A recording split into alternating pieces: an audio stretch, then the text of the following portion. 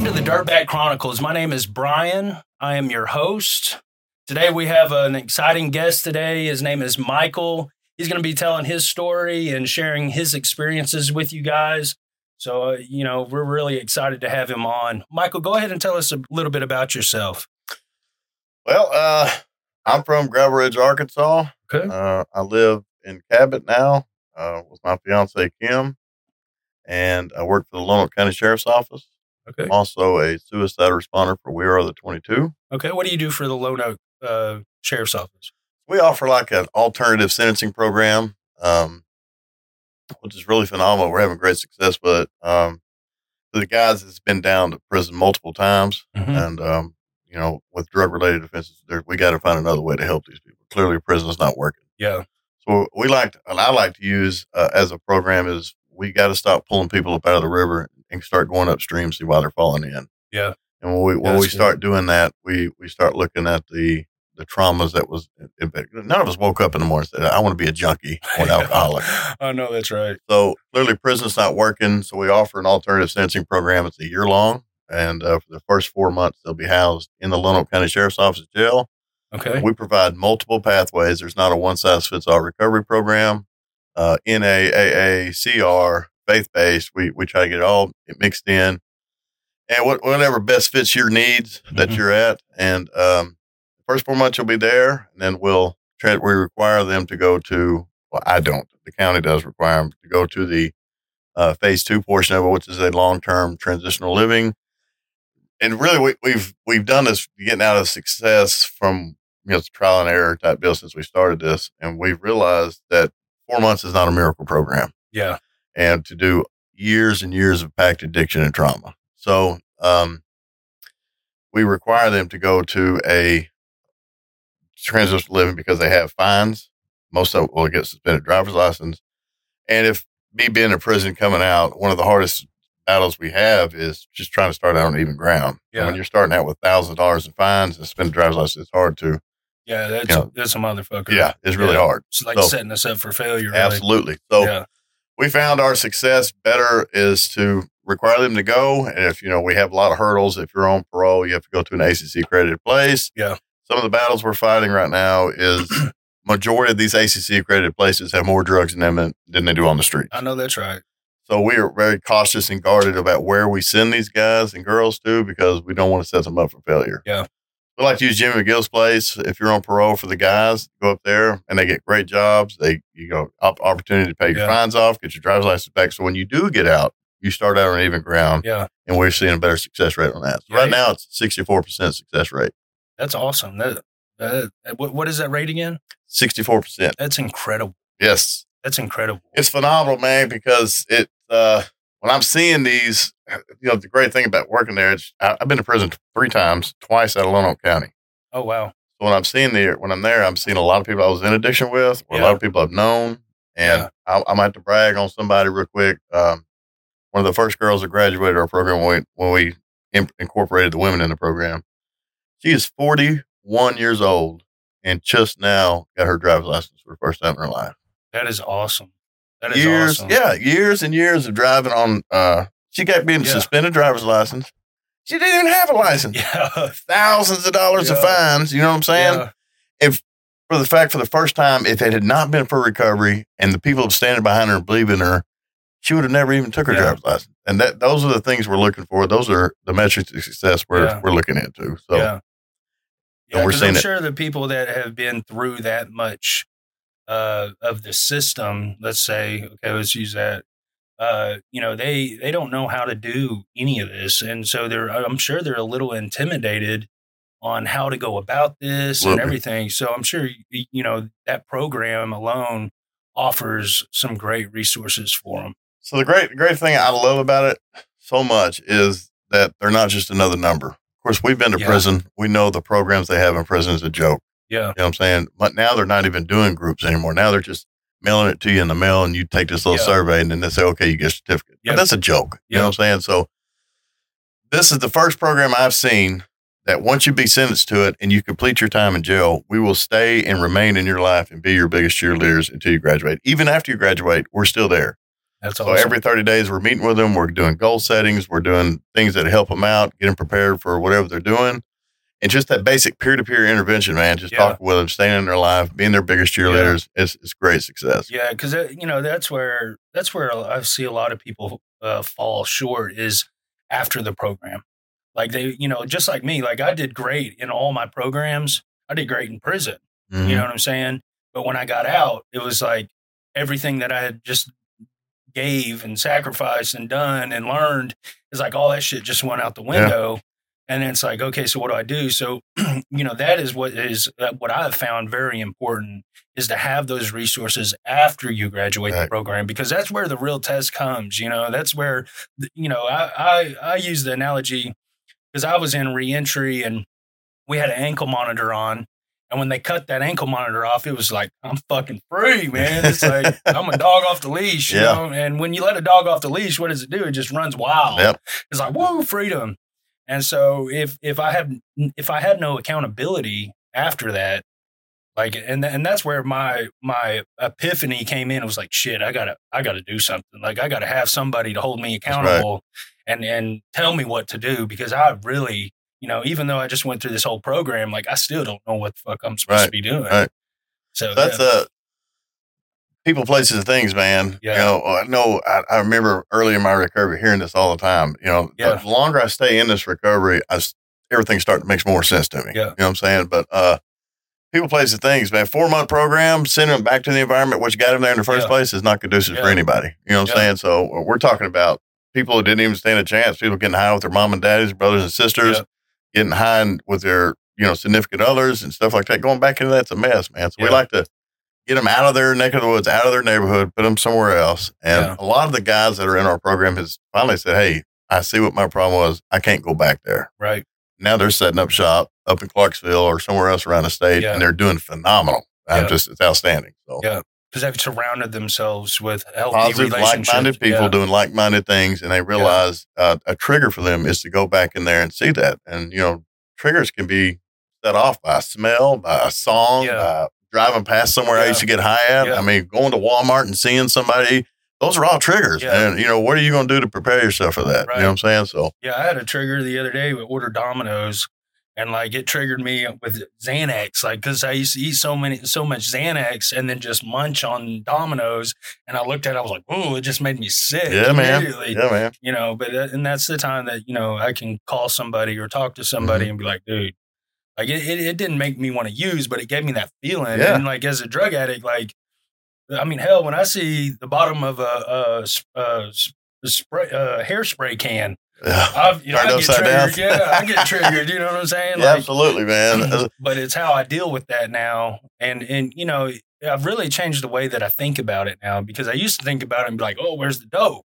But now I think about it, I'm like, oh. And that's the beautiful thing recovery brings right there. Absolutely. That's the beautiful thing, because we would act on without even hesitating and thinking, just out of habit, out of just, that's what we did. Our mind would go to that, and that's what we obsess on that. You know what I'm saying? Today, when you get recovery, you get enough time to stand back and be like, let's play this tape through. Let's see what it's going through. This is where it got me last time. That's what freedom, that is true freedom right there. Yeah, it really is. I tell the guys in jail, I'm like, look, and I see them when they come in off the streets, and man, it's just a constant reminder why I'm where I'm doing today. And when I see them and as I'm working with them, and as the weeks go by, you see that fog being lifted, that they're coming back to reality. They're seeing things for what it really is, right? And I say, today, you have the opportunity to go back out and get high. Yeah. And that's freedom. Yeah. Because when I was out there on the streets, I didn't have no choice. I had to. That monkey on my back was a silverback gorilla. You hear me? And it was mean. It was not playing. But I had no choice whether or not to get high enough. Today, I have that choice, that freedom. I'm talking true freedom I'm talking about is where I want to go back out and get high again. And that's a beautiful thing. So I love that. Let's jump into a little bit about your story, okay? Because I'm sure that there's going to be, you're a veteran, right? Correct. So I'm sure that there's veterans out there that could really hear your experience and what you went through and how you got out of that. Mm-hmm. And so I want you to share your message of hope, and take that into consideration while you're sharing that, that there's somebody out there that needs to hear this. Yeah. So tell us a little bit how it all started. Well, Listen. I was a kid, grew up in Gravel Ridge. Everything was good. I was raised I come from a middle class family. My dad was a registered nurse practitioner. Okay. My stepmom was a teacher and a principal. So, I mean, but it was very dysfunctional, very dysfunctional. And, I think probably when I was probably about kindergarten, my dad from a previous marriage had 3 other kids that moved in with us that I knew nothing about. Oh, wow. And that's really when all the crazy things started coming at the house. You know what I mean? And it was like, I can vividly remember, if I had to put an analogy on it, it was like a Full House type family. You know what I'm saying? My dad and stepmom would read us stories going to bed and, all this crazy stuff. But it's like, as soon as they moved in, everything went to hell in a handbasket right there. They were sniffing gas. They were drinking. They were smoking. How old were they when they moved in? So they were probably in their teens. Okay. How old were you? Well, I'll say my brother he's 6 years older than me. So probably about 12, 13, because I was probably about 6 when they moved in. But, man, it was a very confusing time in my life. I was raised in fear. I was scared to stand up for myself, say anything. There was a lot of abuse, physical abuse that was happening when I was a kid. Yeah. And, then the sexual molestation started happening. And, deep down, I knew this wasn't right. Yeah. I didn't want to say nothing. And, so a lot of my problems happened then. So I say all the time, like, someone, when you take your ACE test, you know what I'm saying? It said I was 11 times greater to be an intravenous user when I got older. And it's pretty spot on. Yeah. But, when we're young and we experience a lot of trauma like that, we have a problem processing things. Yeah. And when we don't know how to process things, we suppress them. Yeah, absolutely. I completely agree. So as I was suppressing them through the years, I just became used to it. Like, this is how it's supposed to be. And that's not how it's supposed to be. Yeah. But I had a tough time expressing myself, had a tough time standing up for myself. I was raised in fear and I was scared all the time as a child. A lot of physical abuse. Of course, I did a lot of crazy stuff too. I mean, I'm not saying I'm the victim, but right. I wasn't getting the attention I wanted at home. I starved and craved for everybody's approval. And like, I can remember just wanting to please everybody and everyone liked me as a friend, as a kid. Yeah. And I think that really bled into my adult life, into my later years of selling drugs. But, so, as I got older, being abused, my dad, I think he's been married 3-4 times. The stepmother raised me, they divorced, went on their separate ways. My mother, my biological mother, she left me when I was about 18 months old, me and my little brother, Nathan, and she called out of the blue one night. And it's like at 10:30 at night, totally rando. Yeah. Like, hey, I'm your mom. You know what I'm saying? It kind of just blew me off. So as a child, I was growing up, I was always wondering what this other side of me was. I suffered from major depression, suicide precautions. Mm-hmm. I mean, I had been through Turning Point, all these children's hospital places, all those places. And it was just, I finally learned to know what I needed to say when I needed to say it. And I was just telling people what they wanted to hear to get them off my ass. That's pretty much what was going on. Never processed things, never learning through things, never doing the things I needed to know. Then about 2 weeks later, after talking with my biological mother, she just all of a sudden came down here, and I left in the middle of the night, went down to Florida. Yeah. And I was probably about 14, 15 at the time.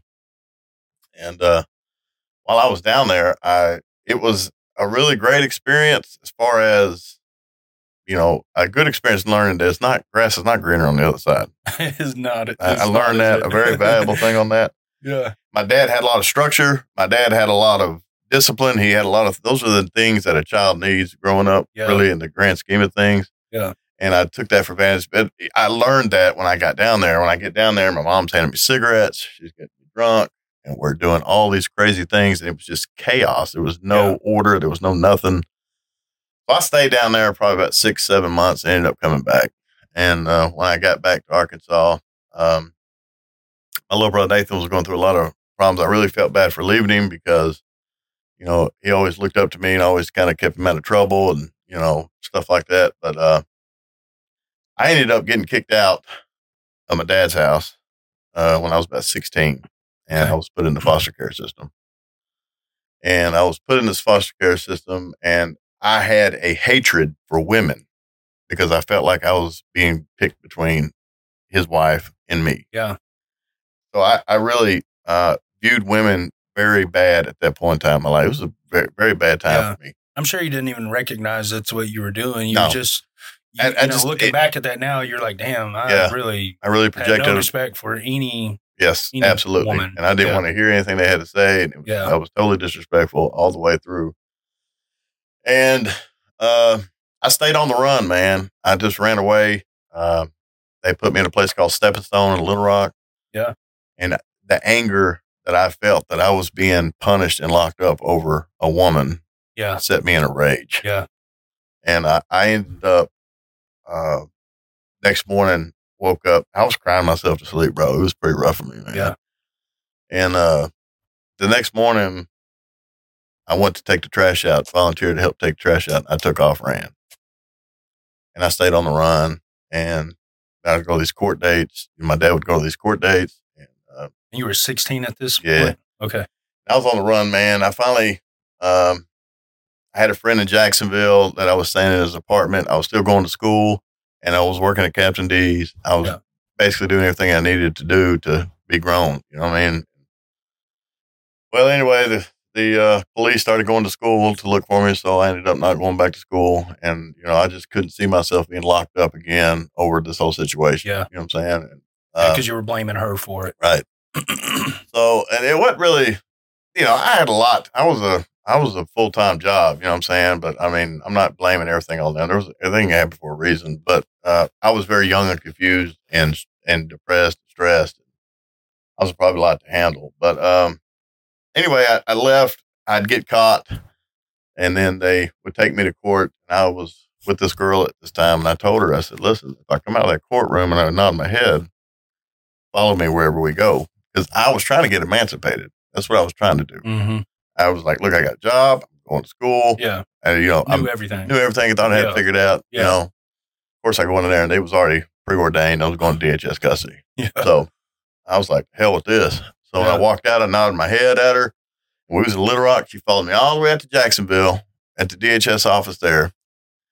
And I told her, I said, well, they locked me up, put me at this place called Sunshine Shelter, which is an all-boys home in Russellville. It was far from being sunshine. Let me just tell you that right there. And once again, it just further enraged me where I was at, just thinking about life and where I'm at now because of all the events that's happened. Yeah. So when they took me to court again, I had the girl follow me. We went to Jacksonville, and I asked, who was this girl that followed you? This girl named Dina.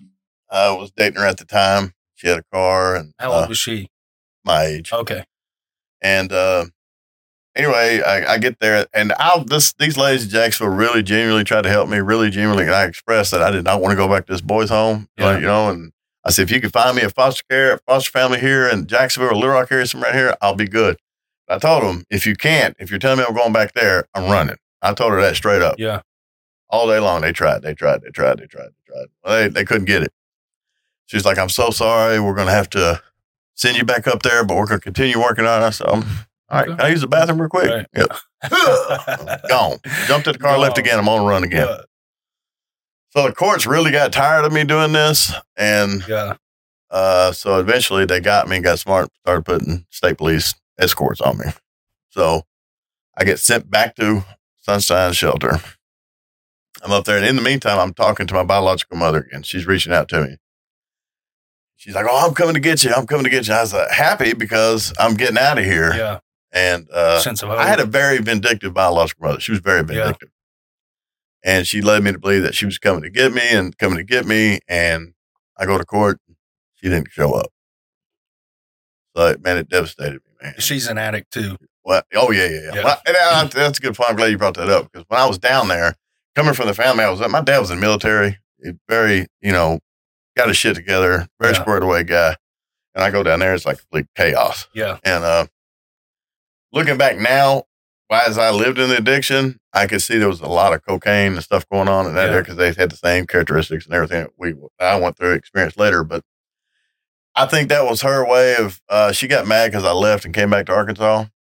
And she really was vindictive on that. I think that was her final way just to get back at me. Yeah. And so anyway, I go there, and I remember getting sent back to a sunshine shelter, and this crazy kid that was there ended up, out of no reason, didn't even see it coming, picked me up and slammed me and knocked me unconscious. You know what I'm saying? I was 16 years old, and still to this day don't know what the hell that was about. You know, it was just a crazy place. Yeah.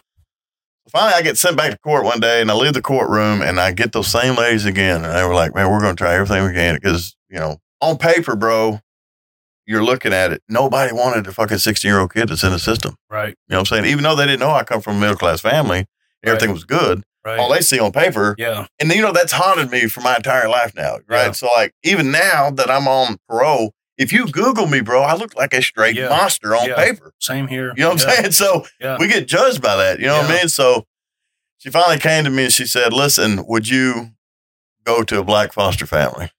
Yeah. And I said, "Yes, absolutely. Let's do it." I did not want to go back to this place. But I'm going to tell you what, man, that was the best experience of my life. To this day, bro, I still see them and visit with them, which is crazy. It awesome. Kind of broadened my horizons on what's going on. I came from a little small country town in Arkansas, and I'm out here, and it was a huge culture shock. Yeah. You know, going through metal detectors at school now, people smoking crack in bathrooms. I was just like, whoa, you know, this was crazy. Yeah. But they loved me, they embraced me, and they took me in, and I felt the love from them, which is really great. Yeah. And I'll tell you a little crazy story about it. This is how God works, man, in my life. This is what he's been doing. The lady, I was there one day, and her aunt came in, and her aunt was just staring at me.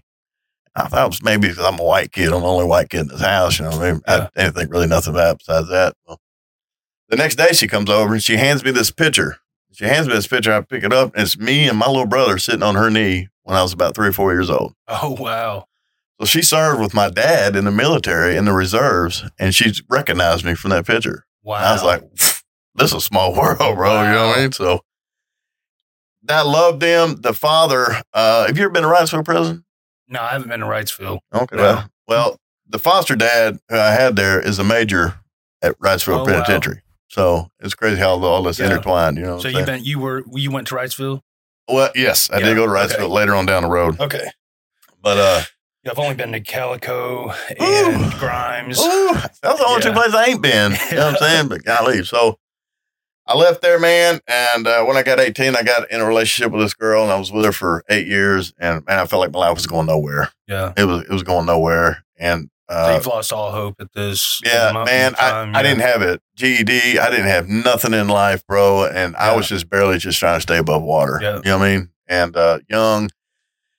And I'll say I'm not going to fully blame my dad, but there was a lot of things in life I didn't learn from my dad that I should have learned. Mm-hmm. And, you know, maybe I wouldn't even listen if he told me at that point in time. I was going to say, do you think he tried to teach that to you? And there is a lot of things he did try to teach me, but you know, there's a huge disconnect at that point. You know what I mean? So I'm like, this is one of the biggest things I tell the guys in the program is like, we got to understand that we were watching our parents grow up too. Right. You know what I'm saying? My dad was raised by, I think 6 sisters or something like that. And his dad was killed by alcohol when he was 10 years old, drinking, driving, got hit. So he never really understood what it was like to be a man, right? Right. So there's a lot of grace I have to give to that. You know what I mean? So I left there, man, and it was September 11th, 2001, bro, that happened. And I remember exactly where I was at when that happened. I was on smoking a cigarette, drinking coffee, getting ready for work. And I see the planes hit the towers, and I said right there, this is exactly what I'm going to do. I'm going to join this military. And there was no other option for me at that point I could see to get me out of this funk I was in, to do something with my life. And I thought, this is it, bro. Uncle Sam is going to save my life. He's going to bring me out of all these problems. He's going to solve all my problems. Because look, bro, I'm 18, 19 at this point, still have not worked through any of my trauma, still haven't learned how to process anything. You know what I'm saying? So I thought this military is going to save me. This is what we're going to do. And give you purpose. Yes. So I did what I had to do. I joined the military, and, you know, my dad was a medic. He was medical, and he was like, son, you need to go. And I'm still in contact with my dad, you know, here through there, you know what I mean? He was like, well, you need to go medical, son. I was like, no, I'm going infantry. I don't see any other way a man doing anything in the military besides infantry. You know what I'm saying? That's what I wanted. I said I couldn't look myself in the mirror and say, well, I'm an area beautification specialist. I played a clarinet too in the Army. No, I can't do that, bro. I got to go infantry, man. You know what I'm saying? So I joined boot camp, went to basic training, bro, went to Fort Benning, Georgia, did that. I was in a relationship at that time. She left me, and it was just a crazy mess with that. And came back from Iraq, did my AIT, came back, and shortly after that, brother, I was activated to go to Baghdad, Iraq. Wow. So it happened pretty fast. Yeah, it was. I went in, I joined January 29th of 2002. Yeah. In 2003, we was at combat. We was in war. So you ended up getting your GED or I got GED, got everything done. And, that was my motivation to get me around that. I look back, dude, God was preparing me for all this, man. Yeah. You know what I mean? So, yeah, it's kind of, I hit it with a sense of gratitude to see what I went through to prepare me for what I'm doing today. Absolutely. So, and it makes me feel like all those years weren't wasted. Like, right. I get to use, God had a plan for my life and a purpose for my suffering and my experiences. And so, yeah, I believe that wholly. I say this a lot, bro, and it's the best way. God did not want us doing anything that we was doing. God didn't want to see us in prison. God didn't want to see us strung out. God didn't want to see us doing everybody dirty and shady. Yeah. But God can turn a bad situation to the good to carry His will out. And I believe that since we have free will of choice, we can do that. So I think God was fully preparing me for the chapter of what I'm doing today. Yeah, absolutely. So I believe that 100%. So my fiance, girlfriend at the time, she got pregnant with my son. Okay. Right before I left Iraq. Okay. Right after she was pregnant, found out, I got activated to go to Baghdad, Iraq. So I kind of got, I want to say, hustled into the marriage deal because, I didn't trust her. You know what I'm saying? Right. Well, I did as long as I'm looking at her. You know what I'm saying? But as soon as I turned my back, it was buck wild. Yeah. I'm sure you still had some of those worries and from the trauma with the women as a teenager, abandonment issues, they carried over, trust issues. Oh man, it was terrible. Yeah. It was terrible. But I got suckered into it. And I'll tell you what I mean. It was kind of the right thing to do. I was going to be in Iraq when my son was born, and I didn't want to leave her with nothing. Plus, the U.S. Army said they wouldn't give my son any of the money because we weren't married. Yeah, you know what I'm saying. So it was kind of like the right thing to do, and so I did it. And it was the worst mistake I ever made in my life. Well, one of them. There was many, but so I'm getting ready to go to Iraq, and I trained hard. I love the guys I was with, and I was assigned to my battalion commander's personal security team, which basically means I'm just this glorified bodyguard. We escorted him all over Baghdad. He does all these meetings. We're trying to set everything up, trying to get some civilization there and some mayors and, trying to get a system going in these towns. And, man, it was just, the culture, just a different world from leaving here, going over there. I mean, we trained for, 6 months just in their culture, what I'm saying? What not to do, what to do. Still couldn't prepare you for when we got over and seen what it was actually like. Yeah. And, so I was just a baby when I went to Iraq, man. And I get over there and it was like, it was hot. I remember coming off, when things really clicked in my head that this was serious was when I signed that last will and testament. You know what I'm saying? That's when I really knew that, oh man, there's going to be some serious shit here. You know what I mean? And I'm thinking, gosh, man. And I was excited. I was cocky. I was just fresh out of boot camp. And I was the first one to, we'll kill them all. We'll do all this, bro. And, I look back, I was just really stupid. And, so when I got into Iraq and we get them off that plane, bro, this is the first time in my life I boarded a plane with 2 machine guns, commercial plane, right? And then got off that plane in Kuwait, bro, and I was handed my magazines right there on the spot. And I was like, oh my gosh, this is getting serious here, bro. Yeah.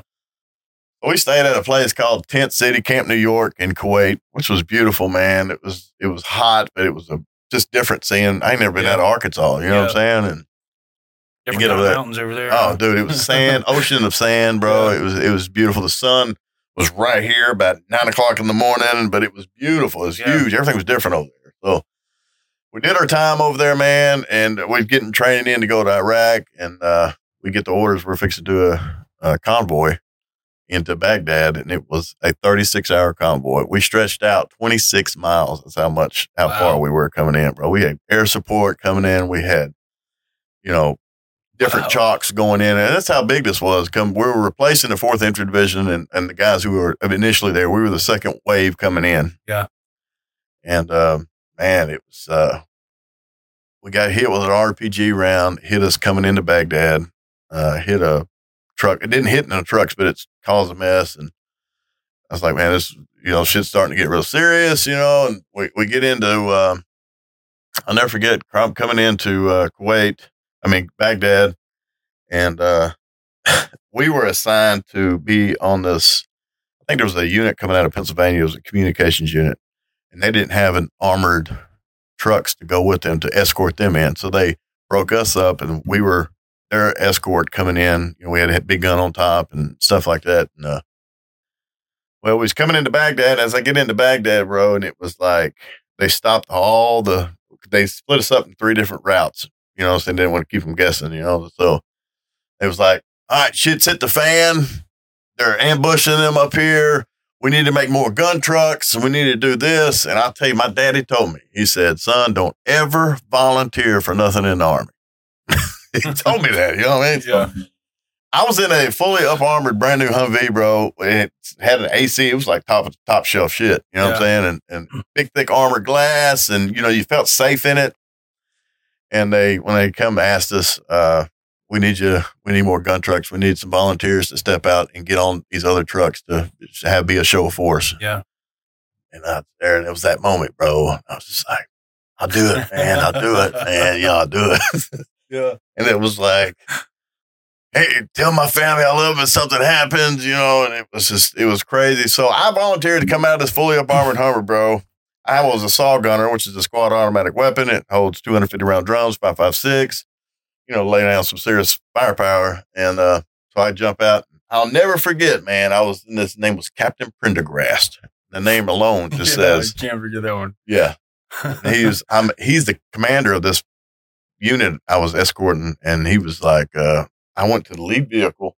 He had a canvas top Humvee, man. There was no armor. It was just, we went over there naked, bro. We was in Camp Doha in Kuwait, welding on metal and the shit from the first Desert Storm. We had no armor. Oh, wow. We had sandbags in the floorboards. You know what I'm saying? Top speed, 22 miles an hour. You know what I'm saying? It was crazy.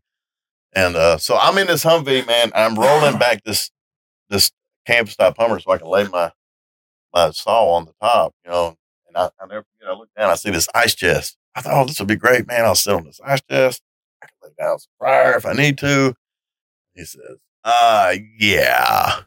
If you wouldn't put all your weight on that ice chest, it's going to be here for a while. I'm going to need it. I was like, you son of a bitch. Yeah. I just come out of my fully up armored Hummer to come help you, and you won't even let me sit on your ice chest? Yeah. So I kicked it. Get it out of the way. You know what I'm saying? So anyway, man, when I came into Baghdad, it was one of the saddest things I ever seen in my life, bro, because it was right outside of Baghdad. There was a place called Taji, where Camp Cook was at, and it was a huge army post there. It was 6 miles by 6 miles wide. I mean, to get there, bro, it was the landfill. As far as the eyes could see, it was just trash.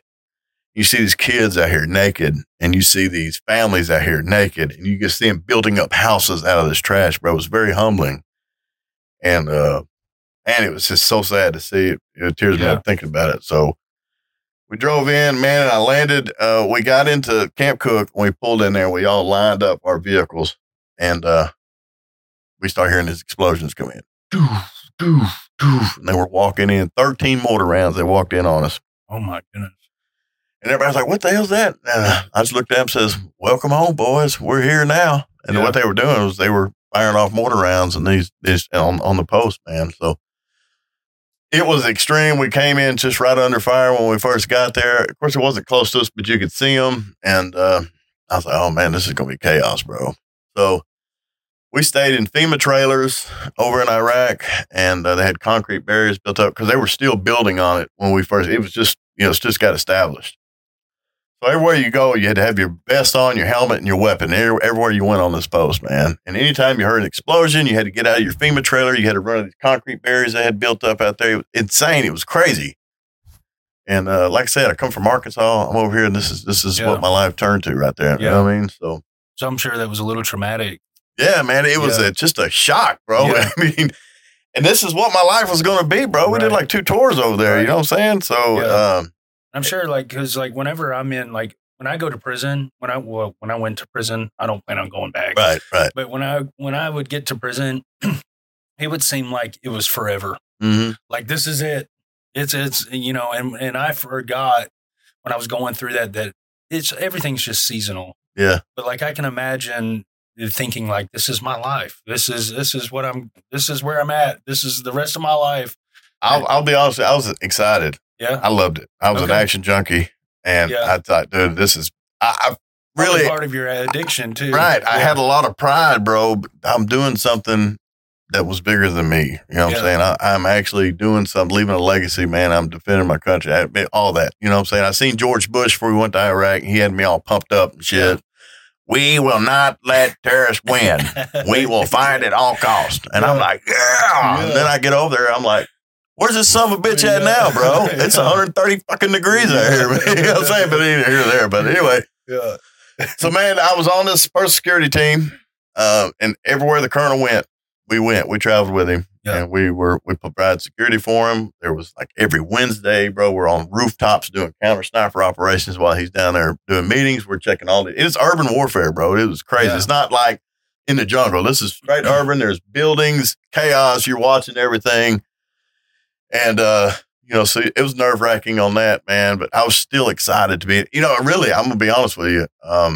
It just felt like I was untouchable, bro. Like I felt like nothing, bad shit happens, but I didn't ever feel like it was going to happen to me. Yeah. You know what I'm saying? Yeah. And, if I would ever were to go back now, it would probably be a completely different, experience now. Cause I would be so cautious. But right then I didn't know any better. You know what I mean? Right. So anyway, I was complaining because I was, a turret gunner, and I didn't want to be a turret gunner. A turret gunner is a top gunner on top of the Humvees, and it's got a literal strap you sit on, and you had a machine gun on top, belt-fed machine gun, and you pulled security, but your job was to provide security for people on the ground, and you had to stay with that vehicle. So if we got stopped somewhere and he had to get out and walk in these crowds, I had to stay in the vehicle, bro, and you're just hyper vigilant, looking at everything, you know what I mean? But I wanted to be a dismount, bro. I wanted to be where the action was.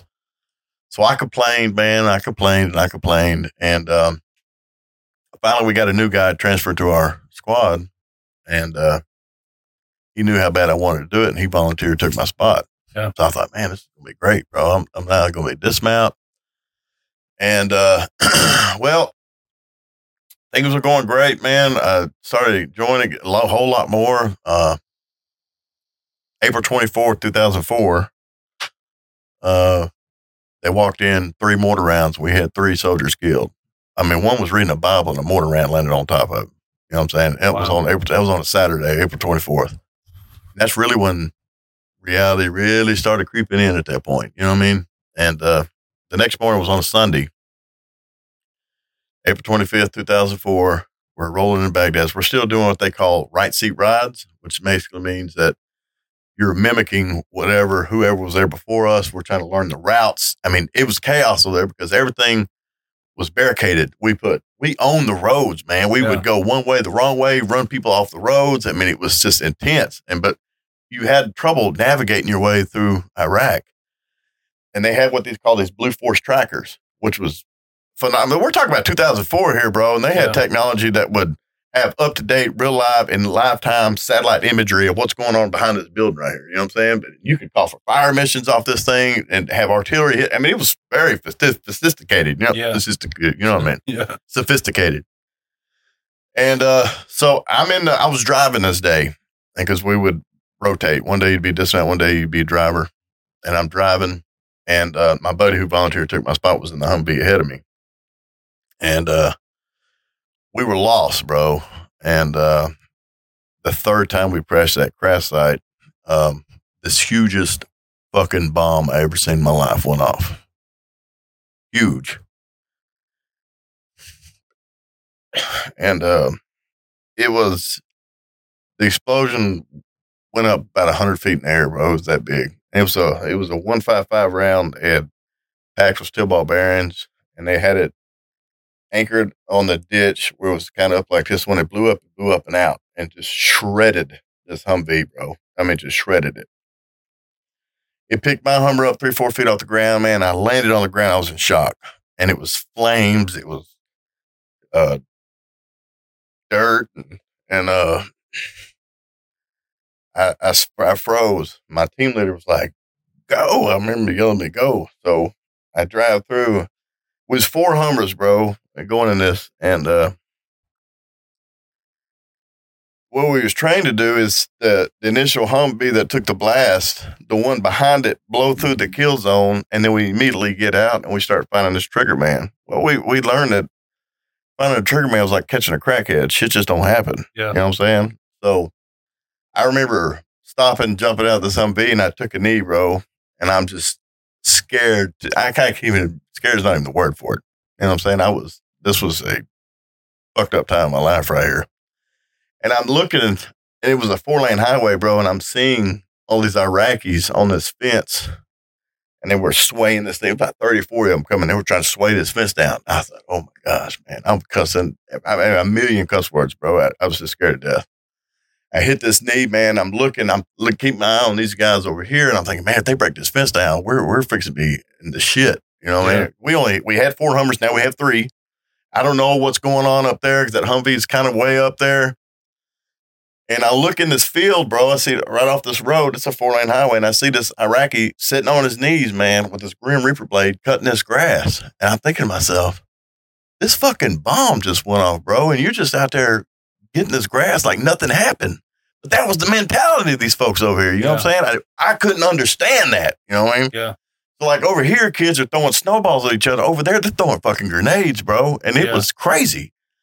And so I remember pointing my M4 at him. I was on the knee, and I had that red dot on him, man. I was getting ready to pull that trigger on him. And the major comes out of line. He says, don't you pull that trigger unless you positively identified the trigger man. And I said, well, I can't positively. I don't know if he did or not. So I backed off on pulling the trigger, so I didn't shoot him.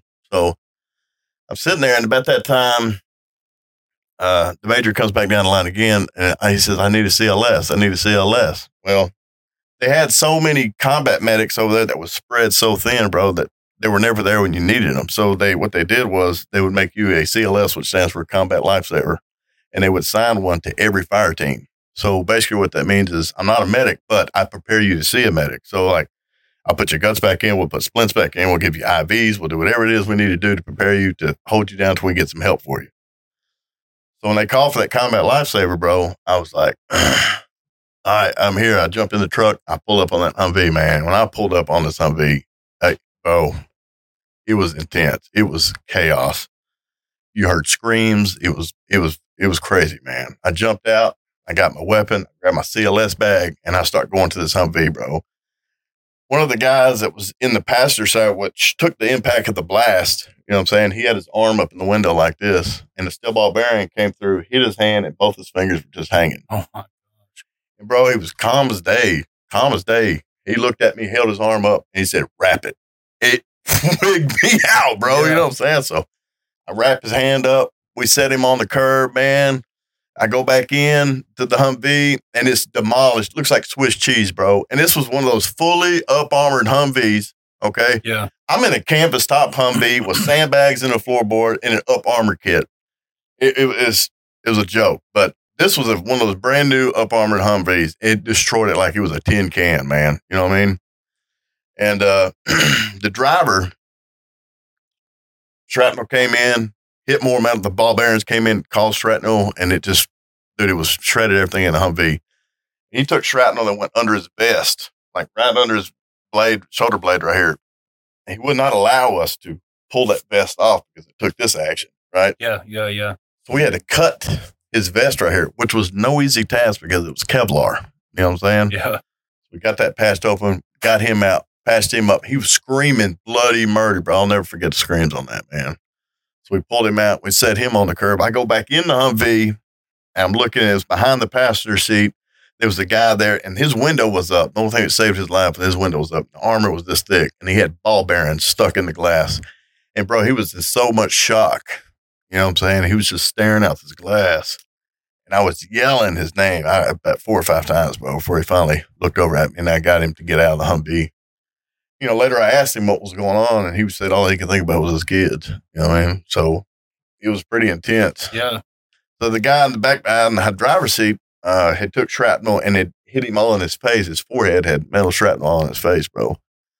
So we pulled him out, and we set him on the curb, and I go back in. It was my buddy, Kenneth Melton, who was in the turret gunner position. And we had to pick him up off the strap through the top of the Humvee. We turned him on his back, laid him, and we dropped him on the hood, and then we dropped him on the ground, and we tried to resuscitate him. And bro, there was so much blood. It was crazy. Later found out that the concussion from the blast broke his neck. You know, that's how big it was. And we kept trying to resuscitate him, bro. We couldn't take no for an answer. And finally, they grabbed us and said, "It's too late. We got to go." Grab him. And, you know, you see Hollywood movies, they usually throw a grenade in it and leave it, you know. Yeah. Well, that's not what they do anymore. But there's a deal called a Quick Reaction Force, QRF, who was on standby, and everybody has to go through this rotation once a month. And basically your job is to, in case shit like this happens, you're heading to the spot quick, fast, in a hurry. Yeah. So QRF was supposed to be coming. We were told to get all the sensitive items out of this Humvee. That's ammo, that's food, that's the Blue Force tracker, that's anything that would be in the hands of the enemy they can't have. We ripped it out. And we buddy carried my buddy Kenneth Melton and put him in the back seat of my Humvee. And while we were sitting there, I'll never forget. You want to talk about adrenaline? You want to talk about some crazy times right here? This Blue Force tractor was in this Humvee, and my buddy Ryan Hammett, I don't know to this day how he did, ripped this thing out with his bare hands, no tools, just ripped it out. And I remember just seeing him throwing it. Oh, it just threw about 20 feet down the road. And I was like, how the hell did he just get that shit? But that's the adrenaline pumping at this point, you know? So we get everything out, and we have to get to an aid station, bro, because we get wounded. You know, we got 1 KIA. And so we jump in the Humvee, and we start rolling out. And QRF was coming to get that Humvee. We go to this place called Martyrs Monument, and we pull into this place, and there was literally, they told us at the gate, there's no aid station here. You guys got to have to back out, turn back around, and go to the green zone. In order to do that, we had to pass the crash site again, bro. Mm-hmm. And I was just like, I can't explain to you what mentally where I was at this time. Yeah. So I got my team leader, I got me, I'm driving, I got my buddy Christopher Davis in the back seat, and I got my dead buddy in the back. He's laying over it. He's basically sitting on his legs. And so we bass back out, and we're going. And as like I told you about the concrete barriers and everything, right? So it was like a maze. So it was a 4-lane highway, bro. And as we get there, we had to make a U to get down this way to go to the green zone. Well, when we got there, that Humvee was still there, and they had stopped traffic, 4 cars in a row, and they had raised the hood up on us, lit it on fire, and they were up there praising Allah, doing all this crazy stuff on top of the Humvee. And just the rage we got from that was pretty tough, bro. You know, so the first Humvee just started laying down suppressive fire on these guys, you know, and hit every windshield, hit every person that was there. And he kind of pulled off to the side, and he was just steadily laying down rounds. I was the second Humvee, and as I'm pulling around, my buddy Chris Davis in the back, he's also laying down rounds through the window at these people. They're running, man. They're gone. They're scattering. So now I pull around this maze, and I'm the lead Humvee. And the Humvee behind me, I'll never forget, his name was Pappy, the oldest damn E4 in the U.S. Army. He had a 240 Bravo and a saw. One's a 7.62, one's a 5.56 rounds. And, bro, he's laying down both rounds, hitting these dudes. He comes in behind me, and then they back up, and they get behind them. So we're hit 300 deep, we're rolling. And, bro, I'm driving, and I'm scared to fucking death now because I don't know where the hell I'm going. Yeah. You know what I'm saying? Yeah. The Blue Force tracker, which is our GPS, was already destroyed. So what we're having to do now is the major who is behind us, the third vehicle back, he's talking to TOC, Tactical Operations Center. They're telling him where to go. Then he's relaying it. He's got two headphones in his ear. He gets where we got to go, what turn we got to make. He relays it to my team leader, and my team leader has to relay it to me all in real time, bro. Yeah. I was scared to death, man. Yeah. So I didn't know. Hell, I can't even follow Siri when she's telling me what directions to take. It's intense. I cannot tell you how scared I was at this time. I can only imagine. When you're lead hummer, your job is to get the fuck out of this area of operations, bro, and go get somewhere. And I panicked, bro. I was in straight anxiety. I couldn't even imagine it, man. So as we're driving, I'm screaming, where am I going? Where am I going? He's waiting to hear it on the radio, and he tells me to turn right, bro. And we turned. When I made this right-hand turn, it was a market area. They didn't have gas stations over there, no Kroger's, nothing like that. It was all outdoor markets. Yeah. And as I made this right-hand turn, dude, I seen this dude come off the rooftop with an AK-47 start dumping rounds. And I said, gun, gun, gun. And it was on and popping from there. And like I said, man, I'm in a camp stop Humvee. Yeah. What they were doing was they had planned an ambush for the QRF team to come get that Hummer. They were not expecting us to come back so quick and come around. So I pulled on this road, man, and it was intense. Gunfire. They're hitting the Humvees. I'm just waiting for a round to come in and hit one of us until this campus stop Hummer. We're in full-fledged firefight at this point, and it was thousands of people. I wouldn't say that, probably hundreds of people on both sides of the streets. You know what I mean? And I'm ramming these cars, bro. I'm just, bam, bam, clearing this area of operations to get us the hell up out of this path, bro. And then I'm sitting there, and it was like everything was going so fast, but it was so slow. You know what I'm saying? And I remember looking over at my team leader. He's hanging out of the Humvee, man. Pop, pop, pop, pop, pop. And you see these dudes falling off these rooftops like old Western movies. You know what I'm saying? And yeah. I got my M4 out the window. I'm on 3-round burst, dude. I'm laying down rounds, scared to death. I'm hitting into a crowd. A lot of people got shot that didn't deserve to be shot. Bro, I was scared to death, man. You know what I'm saying? I was asked questions later type shit. Yeah. I got my buddy in the back seat, man, and that we're going there. There's a street and there's buildings, right? And they're jumping up these rooftops. That's where all of them hang out at, man, is these rooftops, man. And they're just laying down rounds, man. And I remember seeing my team, I didn't see him, but he had this up armored kit, and it's got a gap like this. That's from the back where it connects to the campus. And it's an opening. He just sticks this damn saw, 250 round drum, and lets it go. He's spraying back and forth the building. Back and forth, you know, as we're hitting. Every one of those rounds. I don't know if you've ever been in a vehicle or somewhere close around a small room, or if when a gun goes off, bro, it's out of control. Yeah. Times that by 3, plus this automatic machine gun behind us going off, right? It was intense, man. Yeah. And then the rounds, the brass. I don't know if you've ever been burnt by a shell that comes out of brass. Yeah. It was coming back, hitting me in my helmet and burning the shit out of my neck. And I'm laying down rounds, hitting cars, and this brass is burning the hell out of my neck. I remember leaning my helmet back, bro.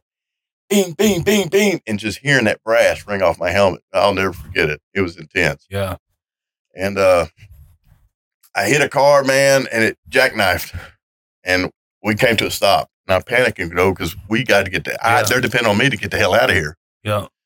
And about that time, it was about 8 feet away from me, if not even that far. It was a white Isuzu truck, man. He has this AK with a collapsible stock. He went and picked it up, bro. When he picked it up, I picked my round up and shot him with a 3-round burst. He went door, shoulder, neck, and he slumped over. When he slumped over, bro, he had a 10-year-old kid in the front seat. Oh, my gosh. Bro. Oh, my gosh. So that haunted me for a long time. You know what I mean? Yeah. So I hit the reverse button, backed up, pulled around it. We got out of that area of operations, bro. It was, none of us got shot, which is crazy. I don't understand how that happened. But we pulled up to the green zone. We're there, and they were already waiting with us for stretchers. And this is what they used to do over there, bro. They would stage an ambush on us, right? They would stage this ambush. They would hit us, and then they wouldn't film any of that. But they would film us laying down fires, and all America would see over here is us just wreaking havoc in these towns over here, man. Yeah. You know what I'm saying? They weren't getting the full story. So I think it was like 109 killed, 7 children that was killed out of this little excursion that we went through right there. And bro, it couldn't have been no more than 30, 45 seconds, man. That's how fast it was. But it probably was longer than that, but it felt like an hour. You know what I mean? So we get out of there, man, and dude, it's just everything is coming in. All these emotions are coming in, bro. And I'm looking at all the blood in the floorboard of my back seat of my Humvee, man, when we got him out of there. It was just, it was intense, man. And we went and paid our final respects to him, me and my buddy. I'll never forget the doctor that was in there. It was a U.S. Army who was a Muslim doctor. And I had so much hatred for him. Like, how the fuck could you be Muslim? Yeah. When these motherfuckers are out here killing us, you know what I'm saying? I was very young and confused, didn't really understand. Putting it on their God, their higher power. Yeah, man. I didn't understand all that. I just had straight hatred for these people. You know what I'm saying? He was supposed to be on my team, you know? Yeah. And that could really drive you away from a higher power. Yeah. You know, and in recovery, we look for that, for our understanding of our own God to deliver us from the addiction and the suffering. And I can only imagine going through that trauma and not even wanting to accept that there's a higher power. I will say this, man, there was a lot of events and a lot of things happened to me in Iraq that I know God is real. Yeah. I got baptized in sandbags in Kuwait before I went to Iraq. And I just, there was a lot of events that there's no other explanation besides God got me out of there. You know what I mean? So after that was done, man, they said it was on the CNN news, Baghdad massacre. I mean, this is just what they did. And I'll never forget, you know, back then in those times, I was not in touch with my feelings. You heard about my past. I had a trouble processing things. I had a trouble expressing myself. Yeah. Now they're telling us that combat stress team is flying in. We had to sit around this big Donald Trump oval desk, man, and we had to sit there and we had to give our name, rank, social security number, what happened. Well, bro, I'm not in any type of situation to be talking about my feelings or something like this. I was really upset about the whole situation, you know? Yeah. So anyway, I'm worried now that we're fixing to get locked up for wrongful killing. Because I will say right now, I mean, I will tell you right now, disclaimer, I'll deny it if it ever happens. But I was shooting people, bro, that didn't have any weapons on them. I was scared to death. You know what I'm saying? And, you know, that haunts me to this day. Yeah. Well, that does too. So, anyway, so we was worried about that. That basically, they were locking people up for wrongful deaths over there. You know what I'm saying? And so we quarterbacked our story, man, got it straight. You know what I mean? We went in there and did that. So, one of the good things I will say about that is people who grew up with trauma and grew up with events like that, didn't know how to process. We have the incredible defense mechanism called suppressing shit. Yeah.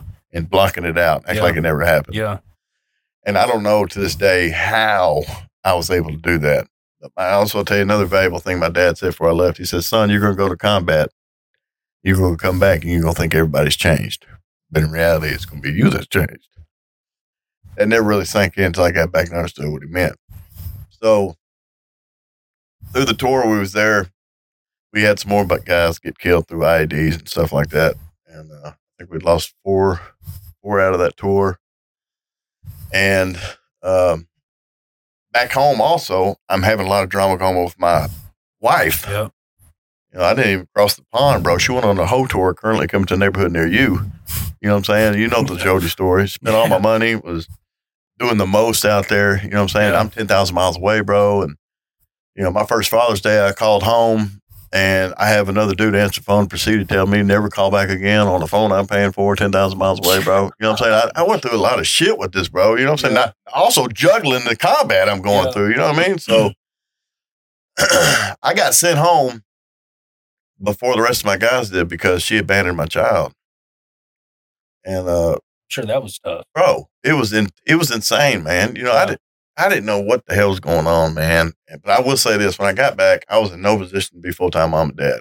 Yeah, at all. Period. You already know my upbringing. I really didn't know what it was like to be a dad. I had no idea what it was like to be a dad. And mom. Yeah, man. You know what I'm saying? For that matter. Yeah. But, anyway. Came home, got custody of him, did everything I was supposed to do, man, and then my world started falling apart. Then it started crashing, and that's when I was alone. I remember the silence screaming the truth to me, bro. You know what I mean? And how try to process this. And you know, you go from a hypervigilant crazy atmosphere, kicking in fucking doors and exploding IEDs, firefights, and shit like that. And then you come home and it's just like this. Yeah. What the fuck's going on, man? It was hard for me to adjust. Sure. And the best thing I will describe this as is I came home and I was chasing ghosts, bro. And what I meant by that was I was trying to get back to the person I was before I went to Iraq. You know what I'm saying? Going to work every day, paying my bills, being with the same woman. I didn't know who that person was anymore. And the further I tried to get back to that, the further I got lost. You know what I'm saying? So, man, the VA was there, but I didn't know anything about the VA. They weren't really upfront with all this shit. You know, I don't think the state of Arkansas was ready for the influx of soldiers coming back from combat and the problems that was coming with it. And I don't think they knew how to handle it. You know what I'm saying? So it was my commanding officer from Iraq. By this time, I had got around the wrong people and started using meth. And when I realized what the meth was, it was helping me disconnect. Yeah. It was helping me desensitize me to my feelings. Yeah. And it was helping me, bro. And any time I thought about my brother dying, because he volunteered, took my spot, bro. You know what I'm saying? He volunteered, took my spot, and he was killed. That's a lot to carry. Bro. That's a lot to carry. Father of 3, good man. You know, it was a lot for me. And then to see his family and then just to talk with them. And then they're asking me, what happened? And I just couldn't tell them, man. I had no words for them. You know what I'm saying? And it was a bad time in my life, bro. And every time I thought about that, I just got high and I just desensitized it. And I just got deeper and deeper and deeper into it, man. Yeah. The next thing you know, it turned into cooking meth. Now I'm cooking meth. And, things were getting out of control there. And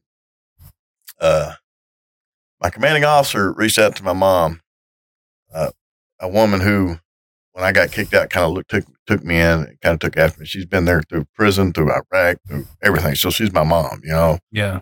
This is your foster mom? No, this is a person I lived by. I had many moms in my life. You know what I'm saying? Many mother figures I looked up to. But this one has always consistently been there for me. It's, you know, still to this day, been there for me. Yeah.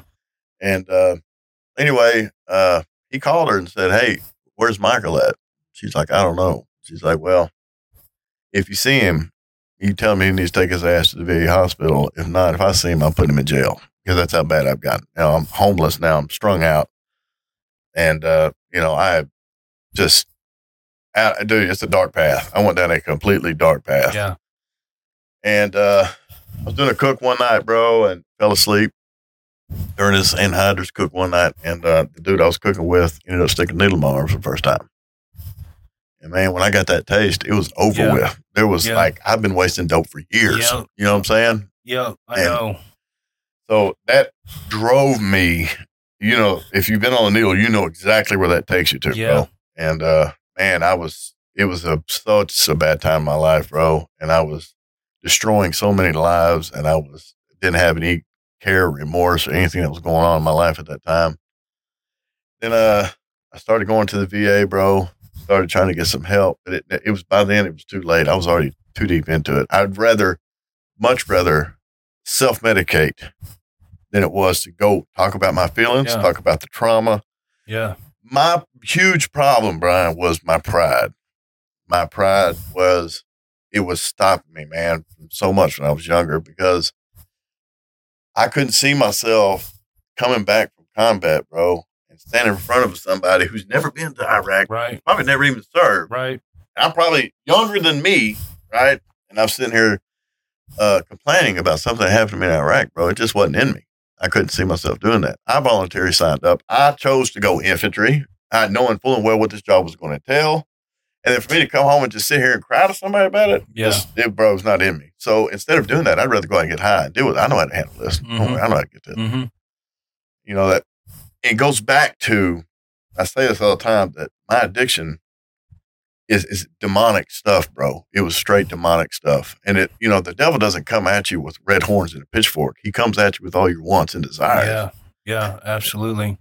One of those wants and desires for me is to feel loved, feel liked, feel approved from everybody. What got me that? That sack of dope got me that. Yeah. That attention got me that. Yeah. It made me feel valued. It made me feel like I was important, bro. You know what I'm saying? Yeah, absolutely. I was missing that as a child. It bled into my adult life, bro. You know what I'm saying? So that right there, I knew what was happening to me in my addiction, bro. I was bad. I was getting nowhere. I was, sent me further into my addiction was every time I thought about Kenneth Melton, man, this guy did this, and here I am pissing my life away in addiction, bro. Yeah.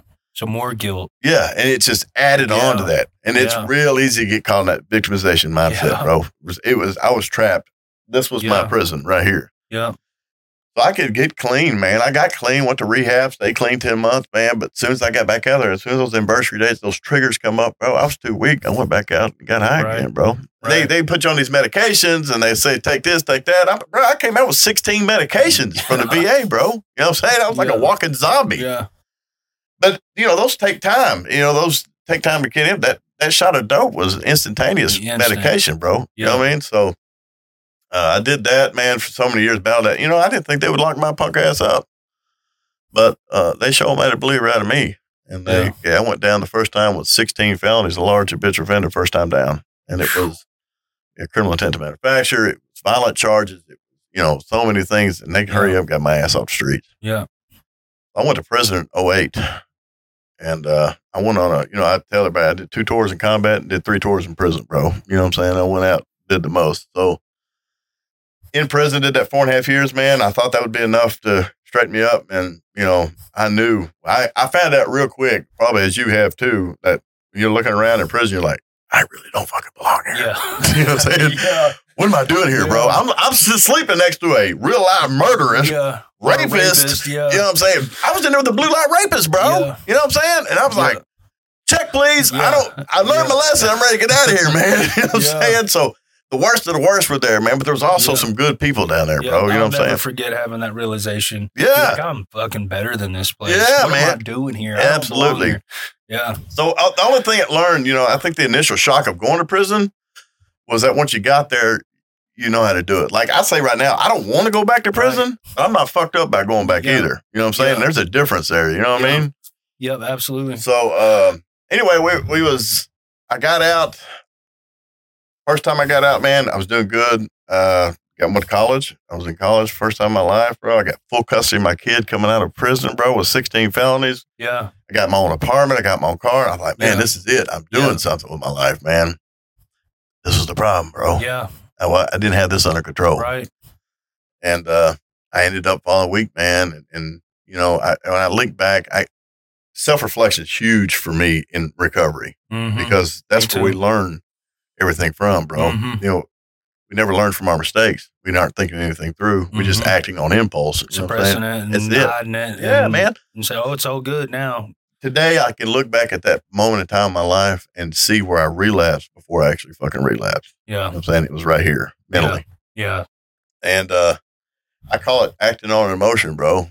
And, you could get drunk and be sick to death, praying and throwing up on that toilet, bro, saying, I will never drink again. Yeah. And with your whole heart mean everything about that. Yeah. Next day, we're getting drunk again. Yeah. That's acting on an emotion, bro. Yeah, you know absolutely. what I'm saying? And I was caught up in a lot of that. You know what I'm saying? So I ended up relapsing, fell off again. And, I did my son so bad because I just couldn't get off the addiction, bro. And he was living with me. And I found out his mother died from an overdose. So he was about 9 years old, and he was a mama's boy, straight true and through. And so she died of an overdose. And I was like, gosh, man, I felt so bad for my son, bro. And I just could not battle my demons to be the man I needed to be for my son at that time. I just couldn't do it. And I was too far gone. That needle had full attention of me. I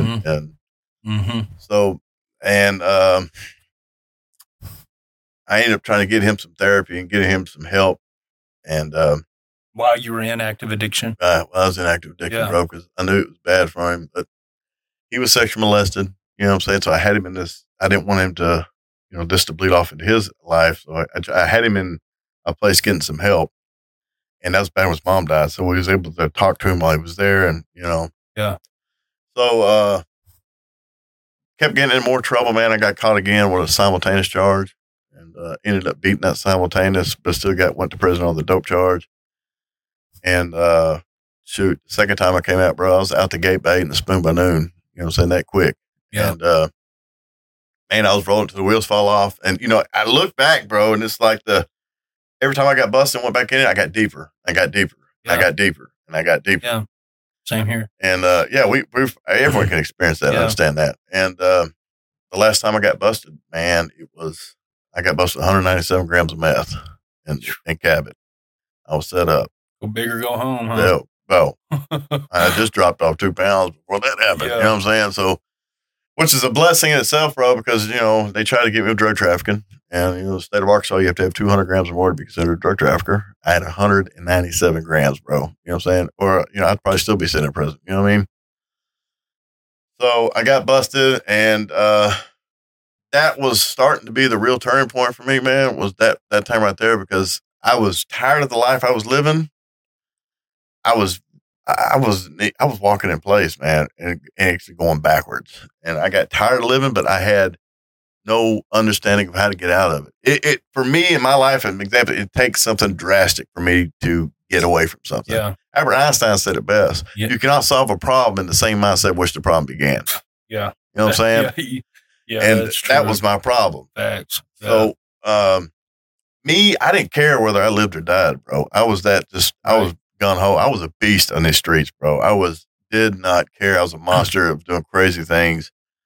I didn't care whether I lived or died, man. Yeah. You know, so, but when you already experienced almost dying over there in your tours, it was just like, this ain't shit over here. I had I had no desire to even live, man. And, it's a miracle that I'm alive today from the crazy things I've done. But, I remember just, when I got busted that last time, and the girl I was with at the time, great, loved her kid. She always on my ass, quit selling drugs. I'm like, look, you don't got to worry about it. If we ever get busted, I'm going to take the charges. Yeah. You know what I mean? Yeah.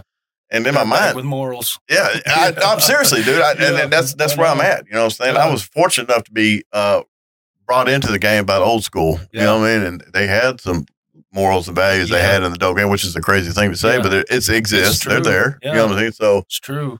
Found that in common with almost everybody I've had on the show. Yeah. Is that we all had some type of morals and values that we lived by. And, you know, it is what it is. Bad for business, man. Yeah. And, you know, there was a lot of things in there, but, you know, so when they took her kid, man, you know, they took her kid from her. And I'll tell you what's crazy.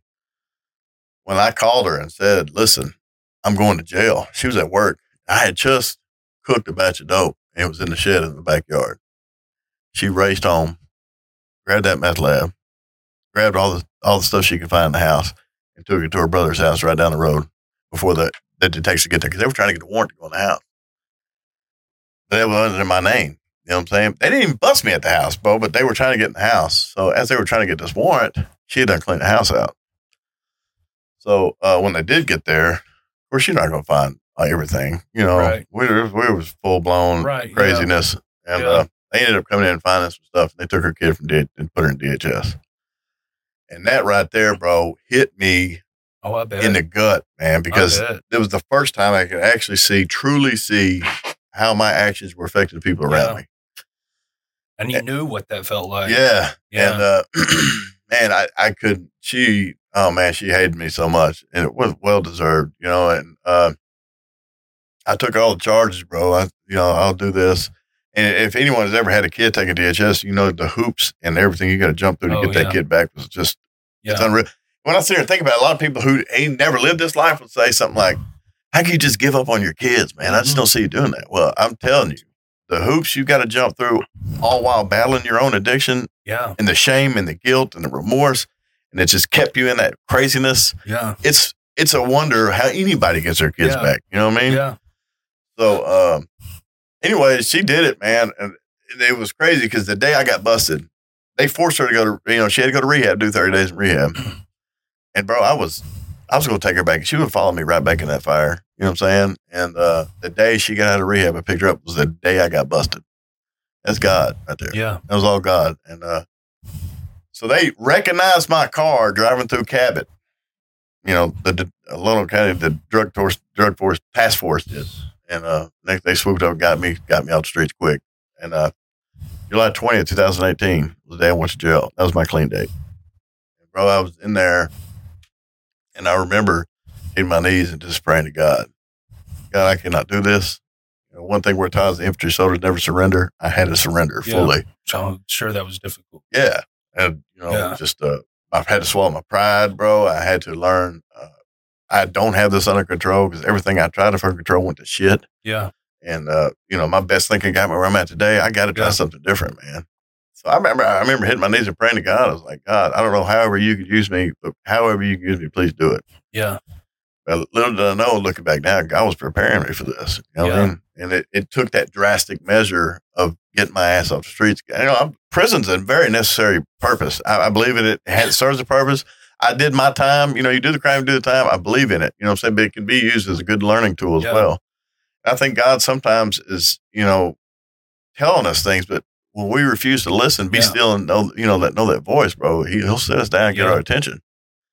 And that's what happened to me. And so I'm there in prison this time. I'm sitting there doing this time. And, I done said everything under the sun. I done lied. I done, jailhouse talk. You know what I mean? Mm-hmm. I decided, I come to the conclusion, I was not going to do that this time. Mm-hmm. I said one time what my plans were, and I never talked about it again, bro. It's time to let them actions do the talking from there on out. Yep. You said at one time, did you told somebody? Yep. Or was that just telling yourself? No, I told one person, this is what I'm doing, and that's it. I didn't say nothing else about it because I done lied to her and said everything under the sun, bro. And I just frankly was embarrassed to even say it anymore. You know what I mean? And it's time to put action into it. It's time to let my action do the talking, man. Yeah. So I did my time, bro. I went to jail, and that last prison experience for me, man, was I got out right before I went to court. 2 weeks before I was going to court to get sentenced to prison, and I did a 90-day sanction. And it got pushed back till January. So I think that was a test, bro, because I stayed out another 5-6 months before I went back to court, and I stayed clean. I didn't touch anything. I'd start doing, and I honestly believe that promise I made to God right there. And I think, because dude, that happens to be the best prison sentence I ever did, was that last one. You know what I'm saying? It was the biggest I ever got busted with, but it was the best sentence I ever went. And I think really, it was that promise I made to God and getting out and doing the things I needed to do to stay clean. And I wasn't just saying what I needed to say to get out of jail or get out of some kind of trouble I was in. Right. I actually put some action behind it. And when I got to prison, bro, I didn't even do my full 60 days whole squad. You know what I'm saying? Never has that happened. You know what I'm saying? Happens, and I got pulled into a program.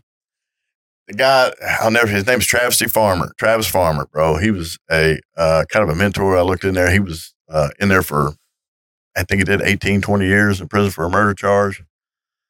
But everybody kept telling me, hey, man, there's this program called Think Legacy. You need to get into it. You need to get into it. And I was like, well, who do I ask? And they were like, man, there's going to be this big white girl that comes down there. You coming out of chow hall, hit her up on it. She come out of chow hall. I come out, I seen her. I started talking to her about it. She's like, well, there's 60 people ahead of you. And I was like, well, okay, so what you're saying is there's probably not a chance I'm going to get in here. I said, okay, I respect that. She was like, but there is a program in Pine Bluff that it's for veterans. Fill out, send me a request in the mail, and we'll see what we can do for that. But I had already filled out my application and put it in the mail before I even talked to her. You know what I'm saying? And then when I find out there's 60 people ahead of me, I'm like, oh, well, this ain't going to happen. You know what I'm saying? But I sent her that thing about going to this veterans program in Pine Bluff, and 3 days later, I was moved to the Think Legacy program. I mean, this was God, bro. It pulled me out of that. And it was the jungle back here on South Hall. You know what I'm saying? There were race wars dumping off, the windows getting busted out. It was jumping. You know what I mean? And I'm like, man, I'm getting too old for this shit, bro. The first time I went down there, all the crazy things I seen then. And I got in this Think Legacy program, did that, man, got blessed, went to 1B, was horse barn, did all that. And while I'm working horse barn, a transporter named Nathan Rice, he was a jailer when I was at Lone Oak County Jail. And he's now transporting. He's down there. And I'm down there at the front gates with the horses. They're come turning in for whole squad. You know how you take the horses, we take it back to the stables. And I see Nathan Rice pull up, man. I started talking to him, man. And he was like, yeah, we're getting bullshitting. And he says, man, they started this PAC program at the Lone Oak County Sheriff's Office. I'm like, what the hell is that? It's Peers Achieving Collaborative Treatment, man. It's an alternative sentencing for drugs, people doing drugs. I'm like, well, why the hell they couldn't do that shit when I was there? You know what I'm saying? And anyway, I said to myself, that's exactly what I want to do when I get out of here. But I had no idea what that looked like at all. Right. So I just did my time, man. I got goals. I'm getting goals. I'm getting things in the back of my head, man. I'm giving it to God. I'm like, I don't know how I'm going to do this. What's going to happen?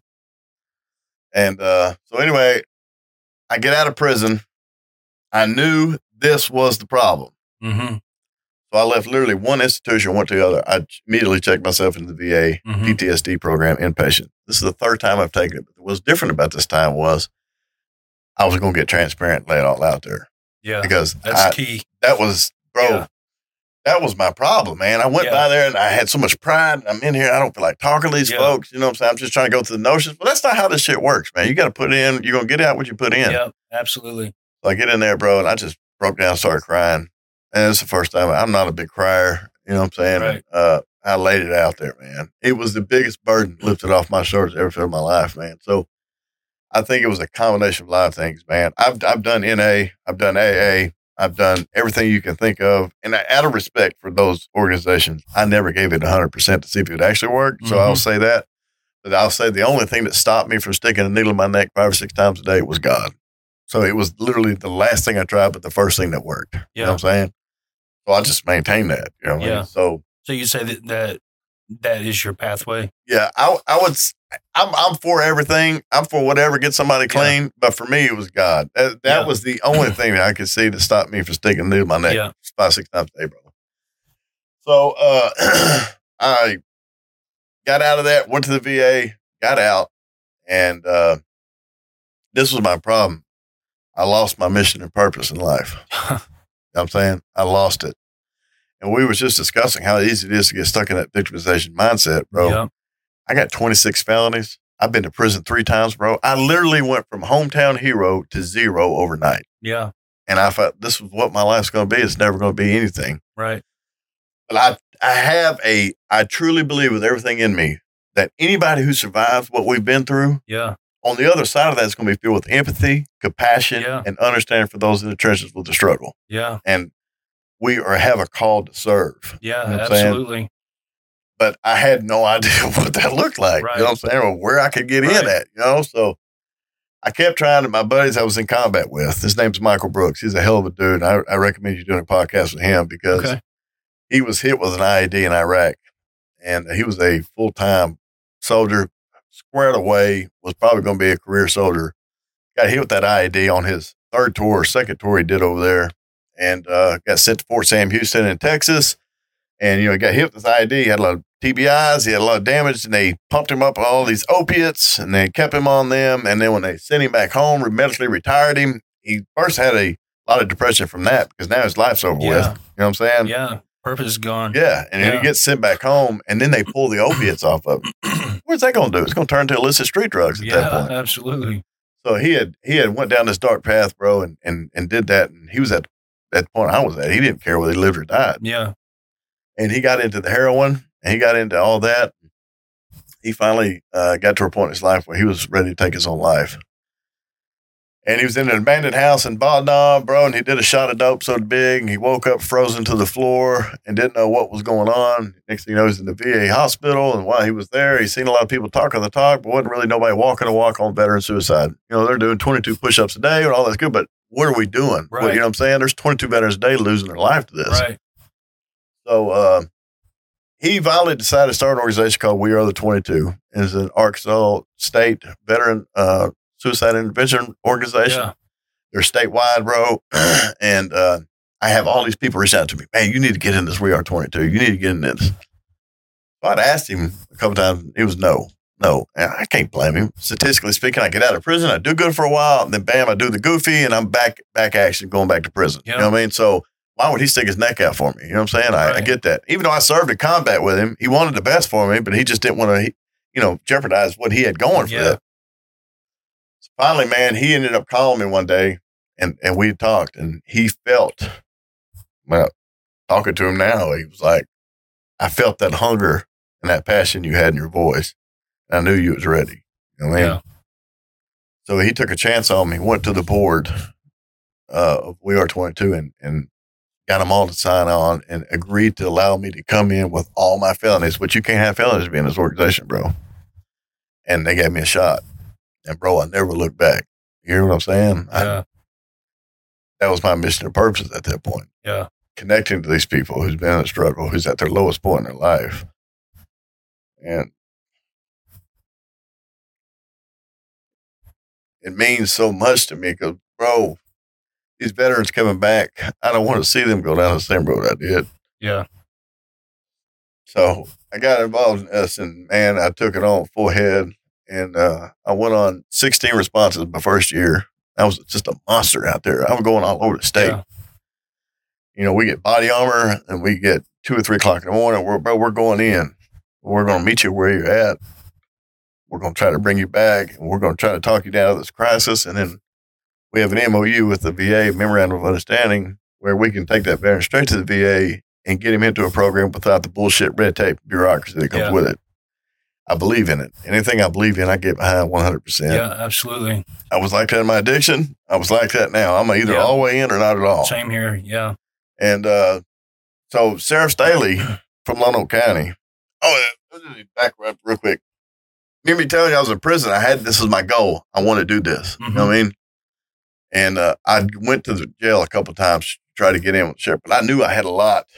I had to prove. Yeah, you know what I mean? Jacket was tough. Yeah, bro. Yeah. And every time I went to the sheriff's office, bro, I got denied. I got turned around. I never even got the opportunity to speak to the sheriff.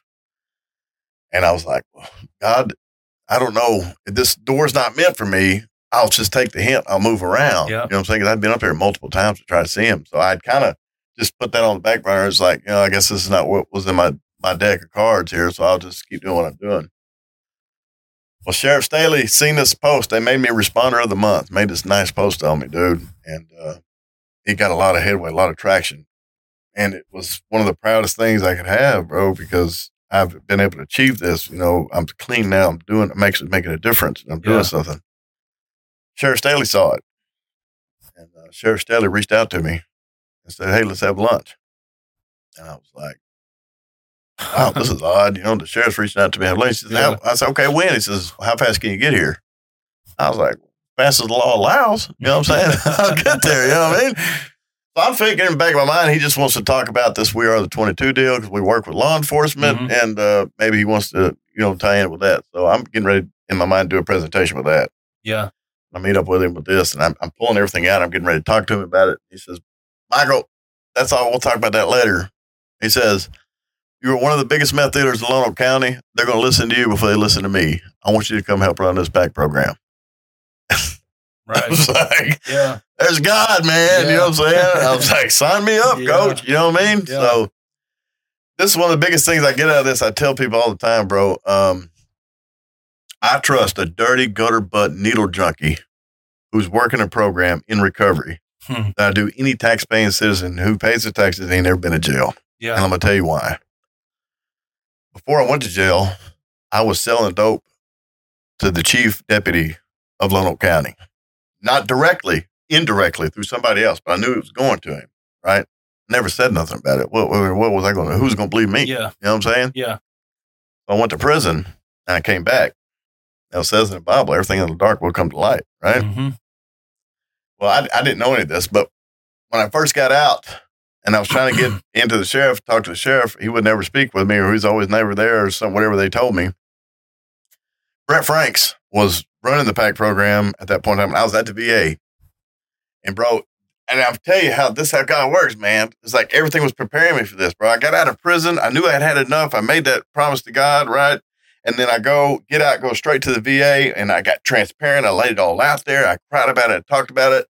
And bro, it was like this huge burden lifted off my shoulders, man. And I could talk about it now without having to go put one in me. Yeah. You know what I'm saying? Yeah. And so Brett Franks asked me to come up here and tell your story. I was like, oh yeah, man, let's do it. So I go up here and tell my story. And while I was there, I seen 2 detectives that busted me. They were like, man, they were proud of me. You know what I'm saying? They wanted to take a picture with me. So they took a picture with me. They posted it on the website with Sheriff. He gets furious. He's fucking furious, bro, because he has been told I'm still selling dope. And I was like, well, you need to tell them to update their snitch list, bro, because I've been out the game for a minute. You know what I'm saying? But they're still telling me. And it's the hardest thing to convince somebody that I'm not doing something I've been to prison with 3 times for. You know what I'm saying? Yeah. So anyway, long story short, what happened was the person who was telling him I was selling dope happened to be the same person I was selling dope to. He was keeping me out of that fucking jail, bro, because he didn't want this secret coming out. Yeah. Bro, I was like, 30 fucking cops, bro. You know, this was just I couldn't believe it. You know what I mean? So, sheriff brought me in. I'm working there. Dude quit. You know what I'm saying? He ended up quitting. Because of his guilt. He quit. And, you know, and in passing, I told the sheriff one day, I said, man, you know, I used to interact, and he looked at me, and it's like you seen a light bulb go off in his head, bro. Everything made sense. Everything started making sense. That was the motherfucker that was telling me I was selling dope. He got mad at me because I never told him. I'm like, come on, sheriff. Yeah. Bro, I got 26 felonies, man. What were you going to believe? Yeah. You know what I'm saying? And plus, it didn't matter. It was years ago. I never sold it to him directly. Yeah. It's all hearsay, but I knew it was going to him. But why would I even bring that up? You know what I mean? Yeah. So anyway, that's why I say I trust somebody who's been in the trenches and working a program before anybody in this that ever been to jail. Yeah. You know what I'm saying? Yeah, because our program is honesty. Yeah. With ourselves, with our higher power, and with somebody else. That's how this shit works. Just like combat, man. Yeah. You know what I'm saying? I trust, like the draft, man. I was not a big fan of the draft, and I'll tell you why. Because I don't want to be in a foxhole with a motherfucker who was forced to go there. Right. You know what I'm saying? Yeah. I want to be in somebody who's in there, wants to be there, and ready to do it. Yeah. Right? I don't trust nobody. Somebody who's never been in the struggle, doesn't know what it's like to do the crazy things we did for our addiction. Yeah. I have a hard time relating to you as far as what you've been experiencing, because, you know, we can say shit all the time. You know what I'm saying? Until you get put in that position, you don't know what's going to happen, right? Yeah, absolutely. So, I mean, it's like before I went to Iraq, bro, I was like, I kill it. But, bro, as soon as that first bullet fired, bro, my feelings changed dramatically. You know what I'm saying? It was just a crazy experience for me over there. You know what I'm saying? So I'm very cautious about what I say because we'll never know what we'll do until we get put in that position. Mm-hmm. You know what I mean? So crazy times on that, man. Yeah. But I got out, started working at the sheriff's office, bro, and I started battling, seeing a lot of problems I had going on in my household, you know, because I got married. And when I'm going through these groups at the jail and we're talking about topics, and it was like it was hitting hard. It was hitting home with me, bro, because I'm dealing with somebody at home is still getting high. Yeah. And it's funny because when you get clean, all these people start thinking you're stupid. Now you don't know what it's like for somebody being high. Yeah. Like, bro, I wrote a book on this shit. You know what I'm saying? Yeah.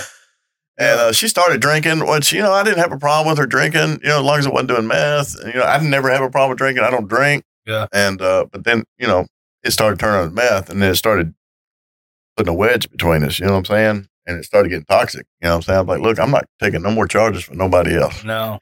And I know for a fact, if I put a piece of dope in me, I will not stop till I hit diagnostic. Yeah. I know that for a fact. You know what I'm saying? I've seen me do it 3 times. Yeah. You know what I mean? So, I had to stop all that, man, and then finally I got the courage and I had to leave her.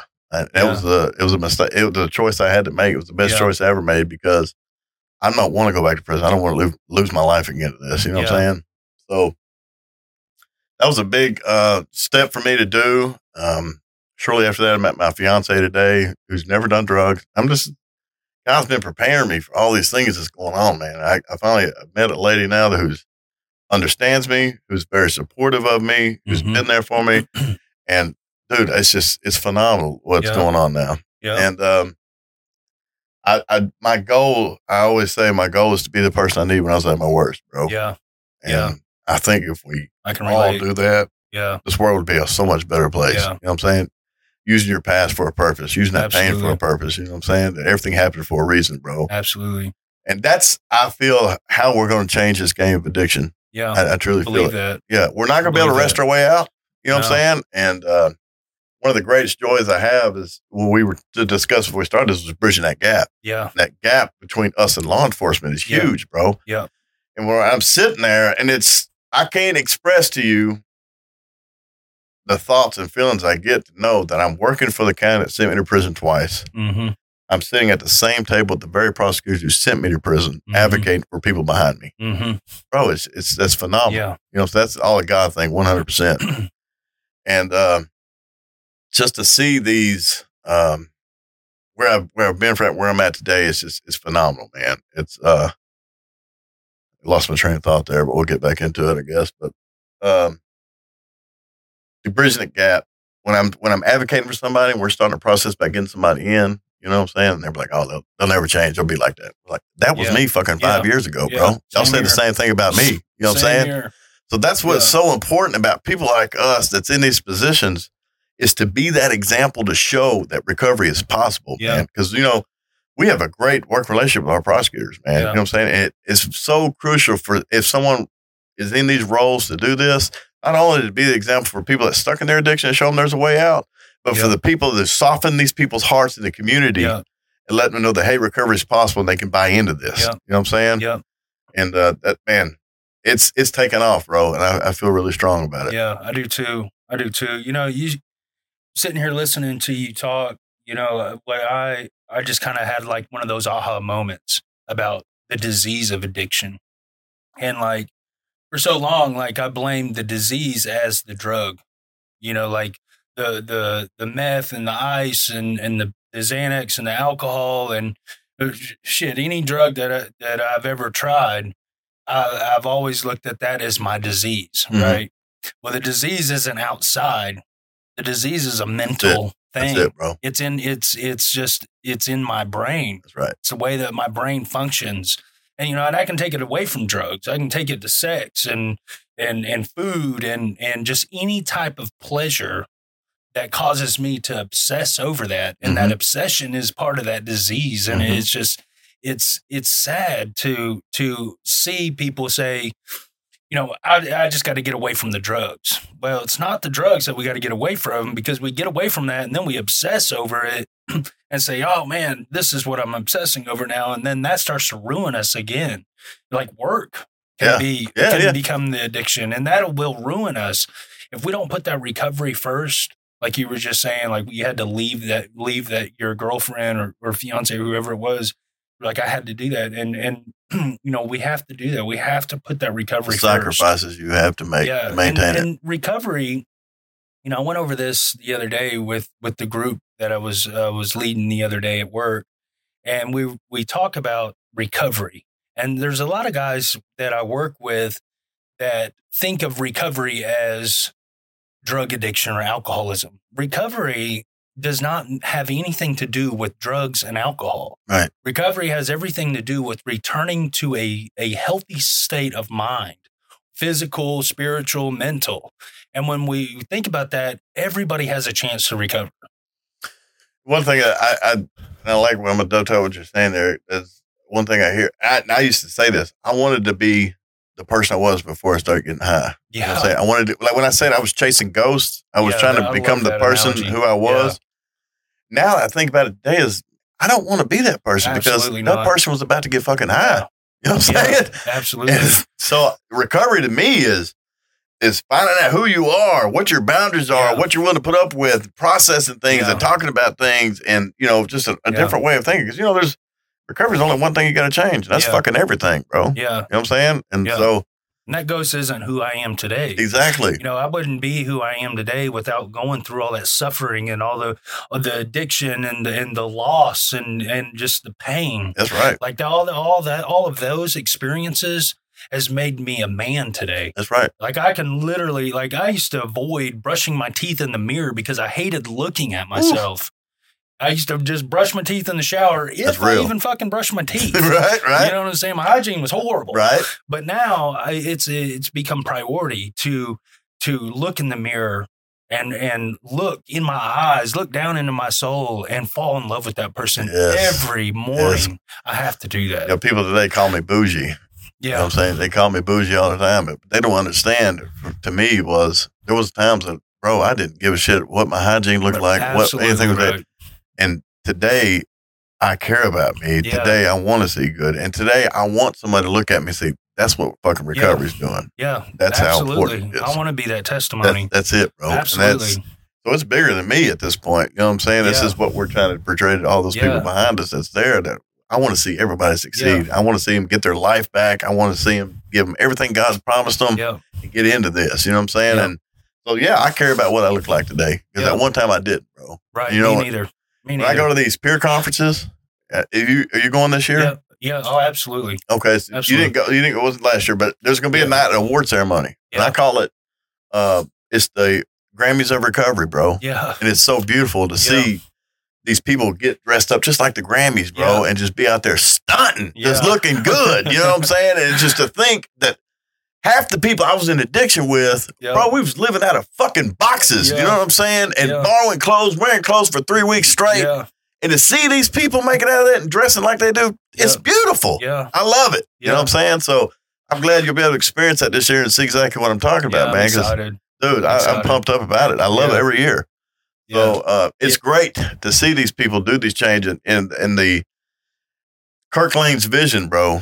You know, I've touched on this. You heard it at the conference, bro. You know, and he was a monster, bro. He was a boogeyman back in the day. You know what I'm saying? I remember you saying that. And bro, he wasn't the monster I wanted or what Jimmy McGill wanted, but he was the monster we needed. Right. You know what I'm saying? And for someone from the old school veteran police officer as he was to change that mindset to say we need to look at this differently is phenomenal, bro. Yeah, because if it wasn't for Kirk Lane traveling out of state and seeing what they're doing over there and bringing that back and pitching it and selling it and people buying it, we wouldn't be doing what we're doing now. Yeah. Bro, we would not be doing what we're doing now. Yeah. And Jimmy McGill, man, I've known him since I was a kid. My parents used to say, stay the fuck away from him. Yeah. He's bad in the business. You know what I mean? And just to see what God has done in his life, bro, is phenomenal. So everything happens for a reason, man. And I believe it 100%. Man. Yeah. Yeah, it's a miracle. Yeah, it's a miracle. This whole process is the miracle of us coming from where we are, going through the trauma. I mean, you sharing your story. I can tell that experience over there in your tours, fueled all of it. But it really started at a young age. Mm-hmm.